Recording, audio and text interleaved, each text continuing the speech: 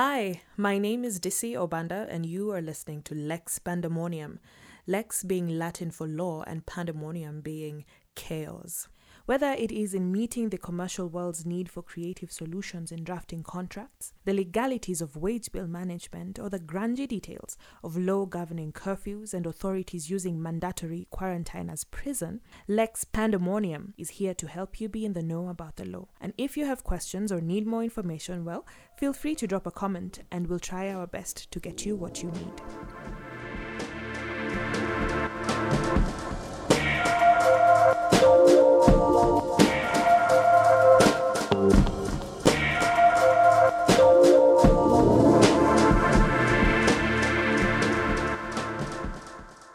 Part of the Kenyan government's response to the economic effects of COVID-19 has been in the form of amendments to the Kenyan tax regime. In this episode, we speak to Lena Onchwari, a tax law expert, about the Tax Laws Amendment Act and the takeaways from the legislation for individuals, corporates, and SMEs. You want to listen in. So, Lena, in this COVID-19 time, how has your work from home experience been like? It's actually been a good experience for me. I must say it's enabled me to not only be able to plan my time, because you're not working the usual 8 to 5. You're pretty much working on the basis of deliverables and targets that you set for yourself, or the organization has set for me. It has been a good experience. I kind of find myself more productive working from home, less distractions. I guess from meetings and calls coming in and, colleagues stepping into your office. So I find it very productive, very efficient, but it also takes a lot of discipline to actually get work done and to meet my targets. And as a mother, it's also helped me spend quite a bit of time with my daughter. So that's also a plus for it. So it's really been an enjoyable experience for me. As an organization, what sorts of technology have you been using to, for business continuity in this time?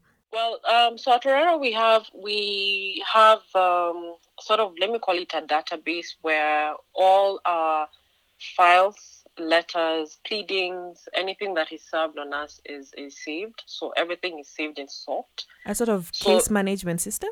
Yeah, so a document management system. Okay. So it doesn't matter where I'm working from, especially now that we are all working from home. I can be able to access whatever information, whatever documents that I need to get my work done.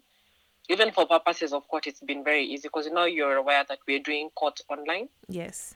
Yes. So if I need to probably cross-reference with a document or look for something that the court maybe would not have a copy, then it's easy for me to just log on to the system and be able to now brief the court on that. So it's really made our work easier, because you can imagine if you have records and records of appeals and pleadings and submissions to work on, then you don't really necessarily have to have the whole bunch of documents, but all you just need to do is to be able to log into the system and get your work done.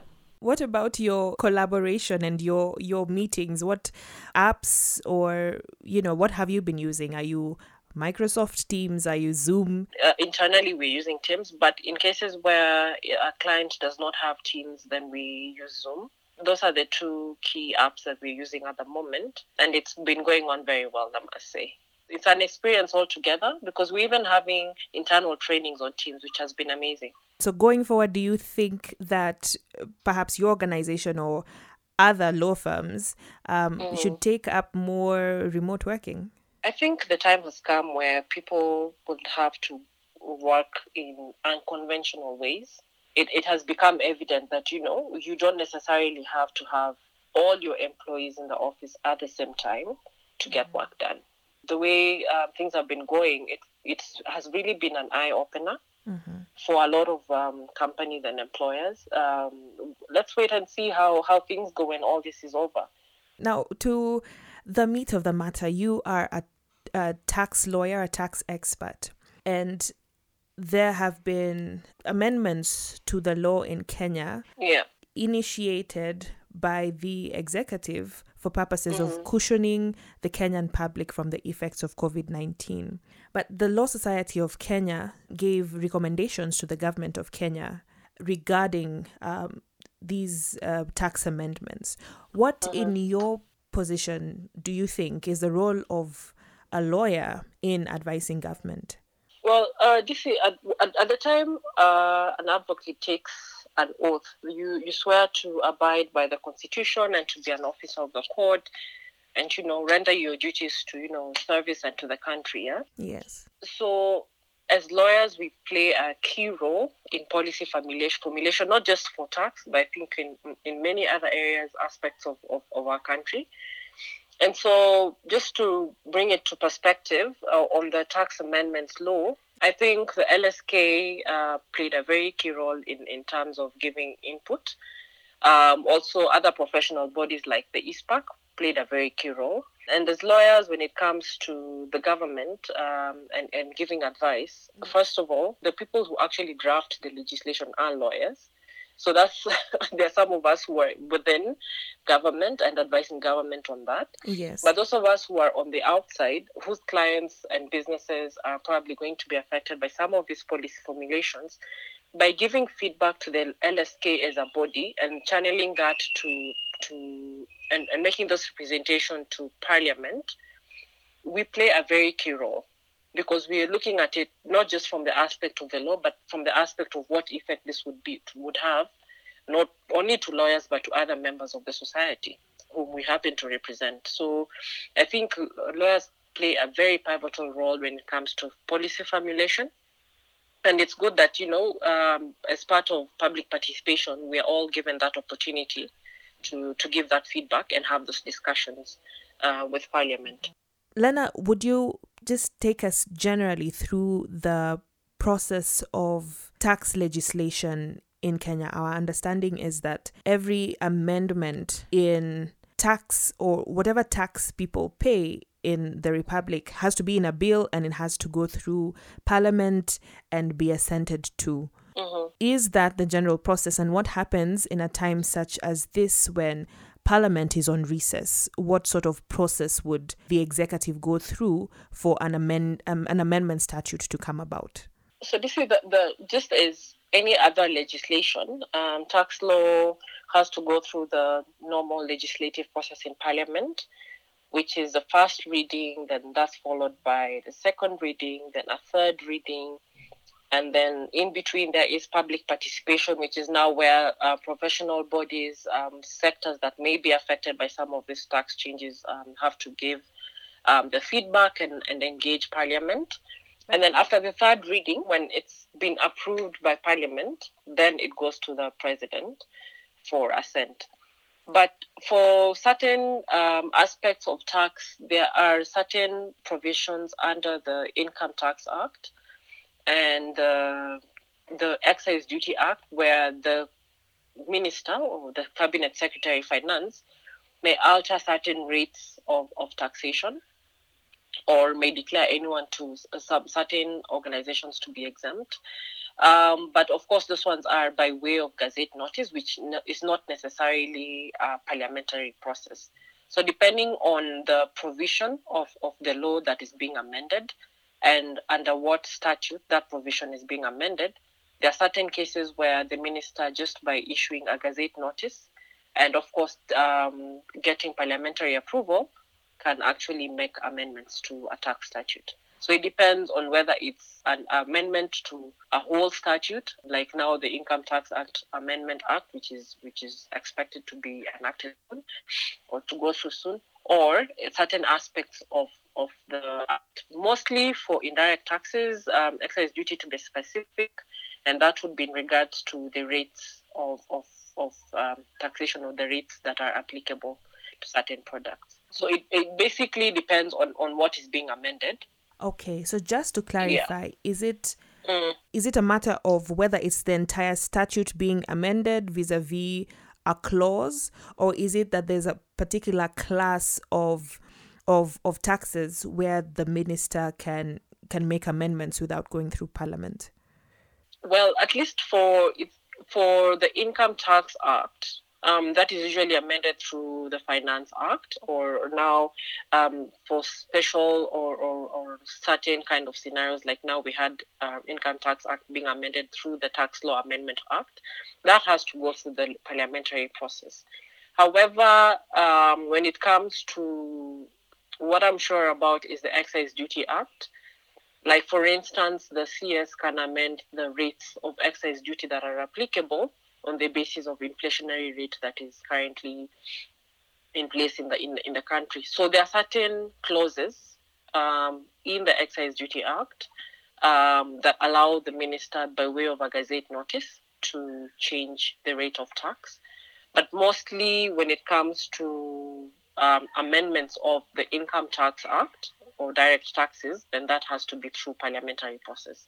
It's a mix of both, depending on what is being amended. So in this case, just with reference to the tax amendment statute originated by the executive to cushion the public in this COVID time, seeing as the parliament was on recess, what sort of process happened for this particular amendment to come about? I mean, they had to be called back in session because that is the only way the act will be legalized. So there's no way that we would have had the tax. There's no other option that the executive had in terms of getting the act come into force.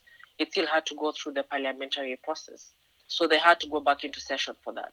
Tax is often seen as a complicated topic. Would you mind breaking down for us in a very simple way what the takeaways are from this amendment statute that has gone through Parliament? What is it that the state is saying to individuals, and what is the state saying to SMEs or small businesses about the kinds of taxes that are due from them at this point in time?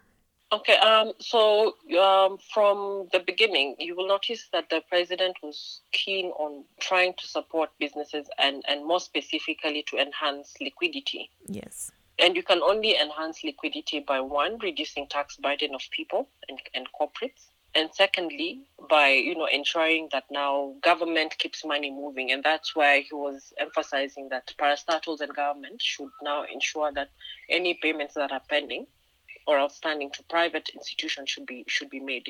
Yes. That was just a way of ensuring liquidity. In terms of the Tax Amendment Act, now let me start with corporate income tax, which is basically the tax that is due from companies that are resident in Kenya and that have earned income in Kenya. The rates have reduced from 30% to 25% for resident companies.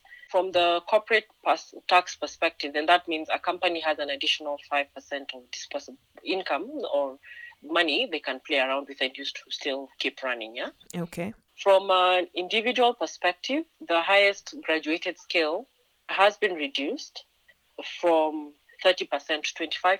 So this is pay as you earn? This is pay as you earn, yes. So for purposes of pay as you earn, the income tax bracket that fall within the graduated scale not only went up from about 49,000 to 57, meaning less people fall within that bracket, but also the rate that was applicable at that highest graduated scale went down from 30% to 25%.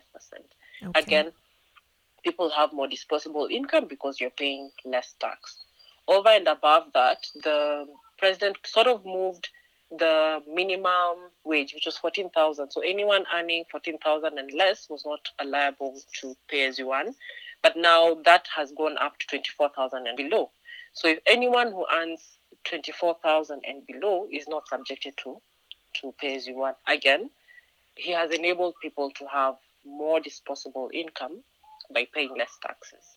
Now, for SMEs, you'll appreciate that SMEs pretty much are more on the consumer, or their turnovers are not too high.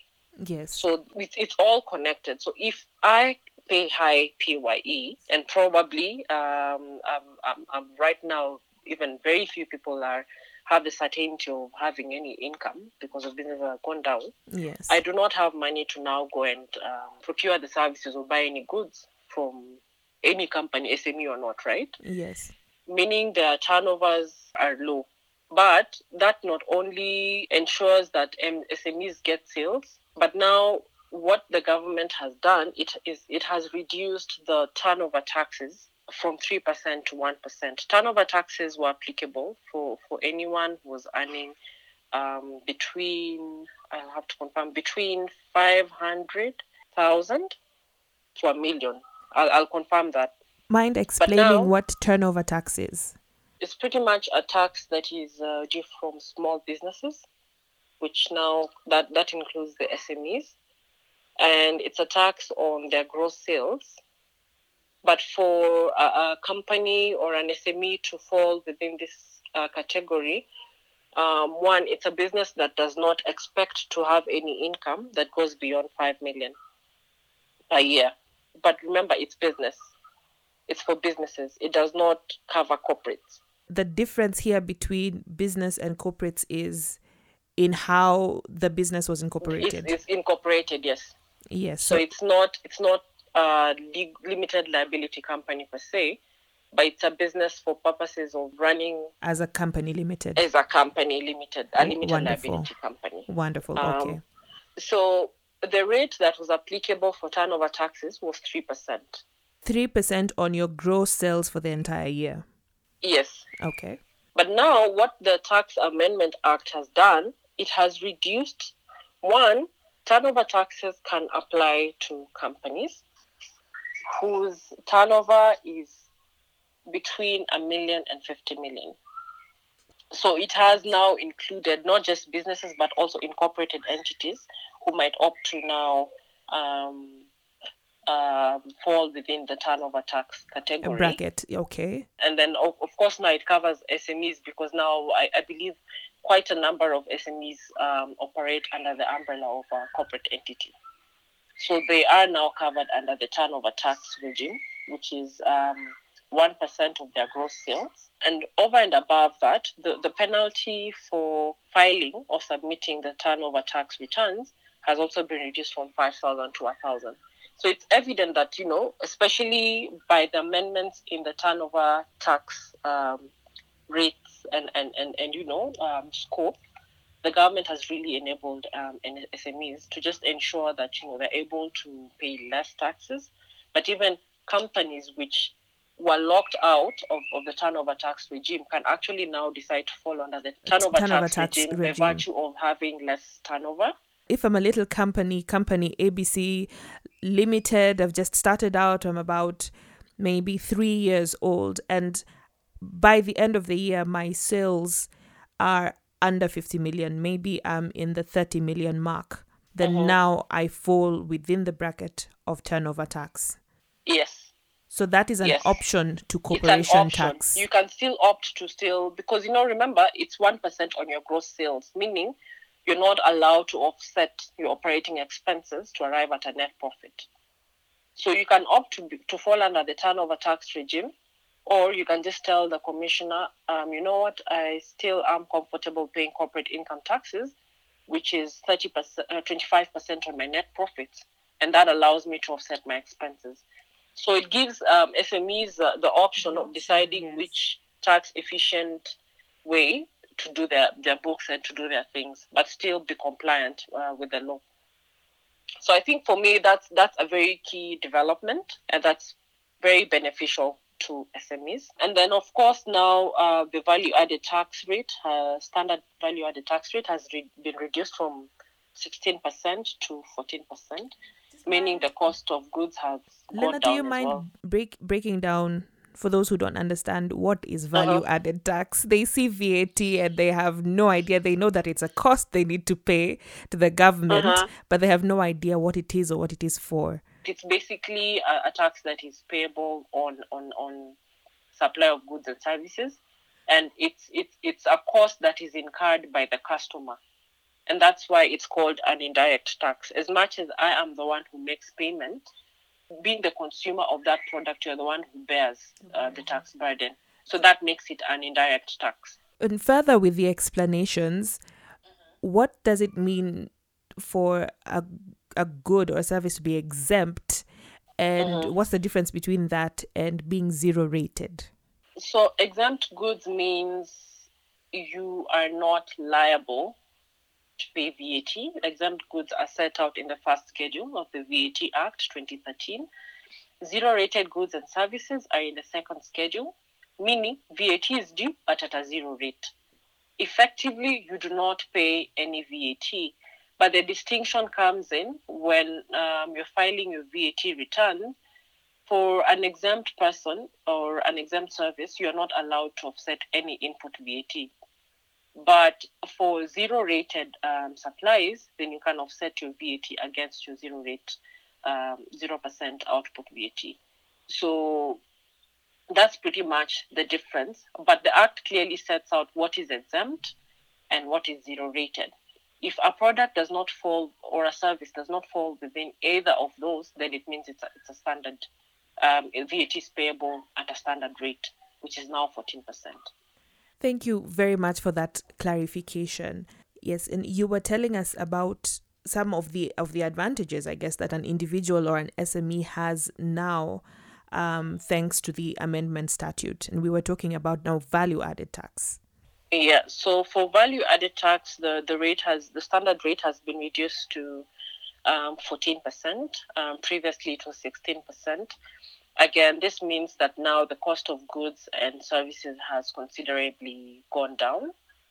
And this will, of course, enable not just the SMEs, but other Kenyans or other persons who are consumers of goods to be able to afford them at a cheaper rate, resulting in higher liquidity. So you can see that most of these amendments are just geared towards ensuring that there's money circulating and to keep the economy going. But for me, the reduction of the VAT rate not only reduces even the input costs, the costs that SMEs incur for purposes of buying maybe raw materials or getting services, to be able to now sell a final product has gone down by 2%. For an individual who is looking at the calendar and it's almost 30th of June and they need to have filed their returns by 30th of June, is there anything additional that they need to know, something that has changed because of this tax amendment statute? For purposes of compliance and procedure, the amendment statute did not make any amendments in terms of the timelines for filing returns. Of course, other than reducing the penalties for some of these things like turnover tax returns, when it comes to individuals, the deadline is still 30th of June. My advice is do it as soon as you can because it's just 2019. It has nothing to do with the developments that came into force effective 1st January 2020. So most of these amendments will now come to fill them when we are filing returns for 2020, and that is next year, 30th June. So my advice is get your returns done. Of course, we have the iTax platform where people can do that online. No need to go to the carrier offices.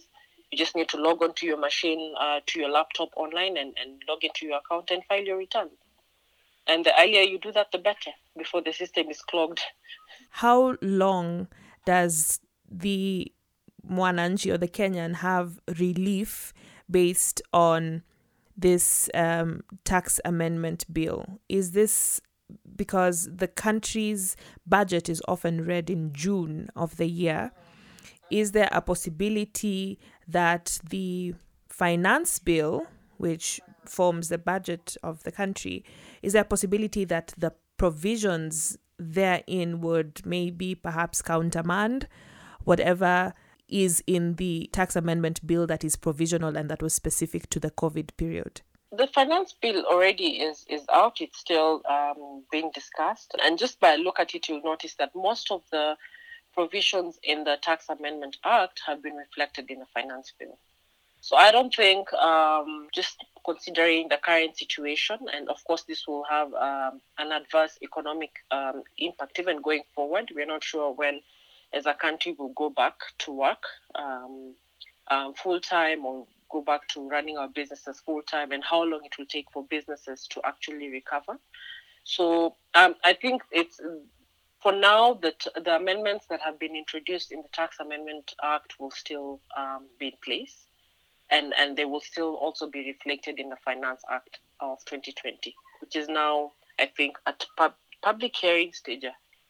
It's now at the stage where people are giving their inputs. Absolutely. Thank you. Maybe finally you could tell us, as a tax lawyer, what sort of issues do you foresee your current clients having that are related to tax law post-COVID? I think post-COVID, it's going to be an interesting time because one, there will be a lot of challenges in terms of compliance issues, especially for me, installment taxes. Should you declare that you're not a profit-making institution? So basically, installment taxes is basically a tax that is paid in advance on the basis that you anticipate that you'll be making profits for that year, and you pay it per quarter. But now with the COVID pandemic, most companies and most businesses are not sure they will actually be in a profit-making position. So therefore, then the question is, should I still pay installment taxes, which are a tax in advance and which are computed in 2019 December on the basis that I believe that I will make profit, or should I avoid making those installment taxes because I believe I'll be making losses? Or should I just take the risk and say, if I have to now pay penalties, it's a lesser evil. So there has been, and there's going to be a lot of, especially confusion when it comes to some of these taxes, mostly income tax issues. At least for PAYE, there was a bit of clarity because the other issue around PAYE, pay as you earn, was at what point was the rate applicable? Should I pay my employees end of April, or should I delay the salaries and take and wait for the new rate to come into force? So those are the small teething problems that we're going to experience. But I think the law is very clear in the sense that I don't anticipate any lacunas or any uncertainties or ambiguities around the amendments introduced by the Act. However, I feel there might be quite a bit of tax disputes because, of course, the government would require tax revenues.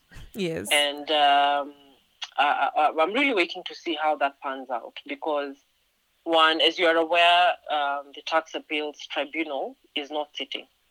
And the Tax Appeals Tribunal chair that was proposed by the CS has been contested. Chances are we don't know how that will go, but he does not fit the qualifications of who qualifies to head the tribunal. Exactly. So not only are we already having a backlog of disputes, we are already experiencing a lot of uncertainties. And you will notice that when government needs revenue, tax is the key source for the country's revenue for the country to keep running. So then the question is, if taxpayers did not comply with the tax laws, then chances are the carrier is going to take really serious measures. And you've seen also with the amendments that now even a whistleblower is going to is entitled to, I think, 500,000 just for purposes of disclosing that DC has been evading taxes. Wow, I didn't know that, but that's good to know now. Companies will be playing their cards very, very close to their chests now. That CARE is now putting in place measures to not only ensure compliance, but to be able to now nab non-compliance and to bring them to book. Businesses will be focusing on, okay, how do we recover? How do we try to catch up? How do we get back on our feet? And I believe the government will also be doing so. So tough times ahead for corporates. Tough times ahead. Tough times ahead. But we are Kenyans. We'll get through it. We'll be fine. And my advice has always been, if you're able to just do things right, then do it right. If for some reason there's been a dispute and misunderstanding between you and CARE, of course there are the options of going to the TAT, going to court, but there's also the option of having alternative dispute resolution and actually having those discussions. So interesting times, yes. At least in terms of the Tax Law Amendment Act, I think people have now sort of settled. It was a bit uncertain, especially before the bill was assented into law. But now I think people have settled and it's very clear what the way forward is. I think also it would be interesting to see now the impact of the Finance Act on the amendments of the Tax Law Amendment Act. Thank you so much, Lena. Thank you very much for your time and for breaking down for us something that's, often confusing and baffling, just making it a bit easier for us to understand what tax law holds for us in this time. You're welcome. Thank you, Lena. Okay, all right. Bye-bye. Bye-bye. How do you feel? Good. Wasn't so bad. Yeah.